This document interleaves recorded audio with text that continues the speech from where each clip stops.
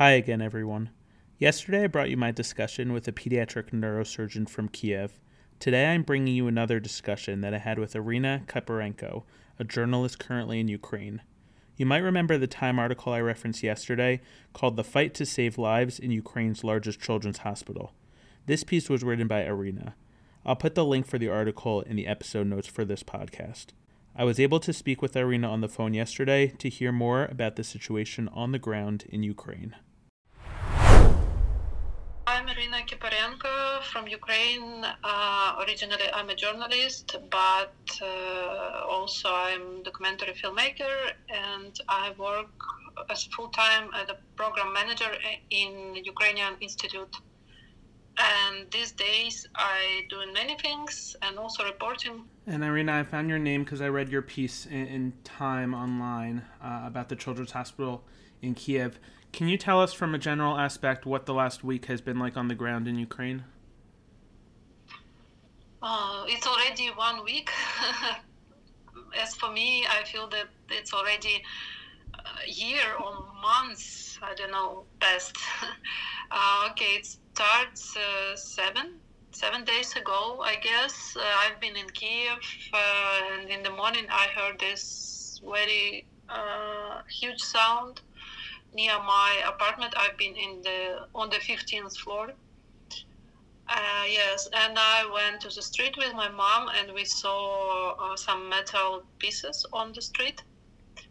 And then I opened Facebook, and I saw that it happened in all big cities in Ukraine, and I understood that it's war, and it started already. So I spent a few days in Kiev, and then I moved to another part of the country. But I have contacts in the hospital, and of course, when you're in dangerous place, your friends, of course, after some time they started, how are you, where are you, and so on. And also my friends, doctors from the hospital, they wrote me, one of them, and I asked, how are you, how work is going on, because I know it's in normal life it's very difficult to deal with this newborn babies, and what you need to do if you need to go to the basement with this newborn. Sure. And Irina, can you tell us what else you're hearing from your friends that are physicians or nurses at the hospital? What is the situation like there? For the last 2 days, they got from the volunteers food, water, and everything. Doctors stay inside already 6 or 7 days because it's dangerous to go outside. They live there with patients, with children, with parents. It's more difficult to deal with the patients who in oxygen support because they need to change this balance every time after two hours, and then they need to change the nurses and this balance, so they run up to this new balance and come back to the basement. And as for today, I know that they already moved to the basement that the most equipment that they need for work. So they prepared for everything. How are they mentally managing this, having to worry about their own safety, of course, but then having the responsibility of treating children and other patients in the hospital? My friend, he said that he's really strong because he's a children heart surgeon and he already deal many difficult things in the life, but he tried to be calm. He tried to speak with the colleagues who not so calm. He tried to find some work inside, some regular stuff to clean something or to prepare tea, not just focus it on the medical things. And they believe that Russia stopped attack Kiev, of course, in Ukraine, and they believe that they don't that they stopped shelling near the hospital because near the hospital there are cars after shelling and people who died. So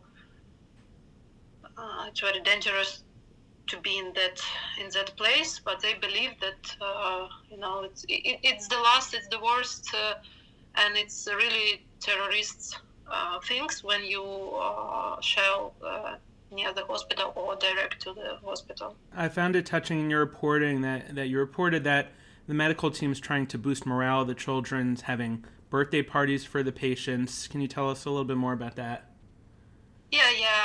I saw this on the Instagram page, and then I asked a little bit more.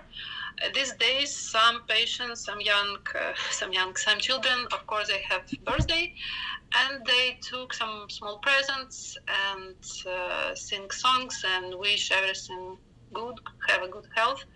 And also, we have a foundation who support this hospital before the war, and now, of course, they continue this work. They organize clones for oncology patients. I won't take any more of your time, Irina. Is there anything else from your reporting that you think it's important for us to know? It's the main hospital. It's the main children's hospital that I know, but I feel that it's a worse situation in the regions. Maybe you saw this video report from AP. It's video from Kherson, I guess, where the girl, she died near the ambulance car, and they film it and they stop film it. They continue to film it, and I think it's very terrible to see this video. But I think all world need to know what happened, because children they can't suffer. Well, thank you, Irina, for your time. We're thinking about you. We're praying for you, and thank you for taking the time to speak today. Yeah, you're welcome. Thanks for listening. We'll speak again soon.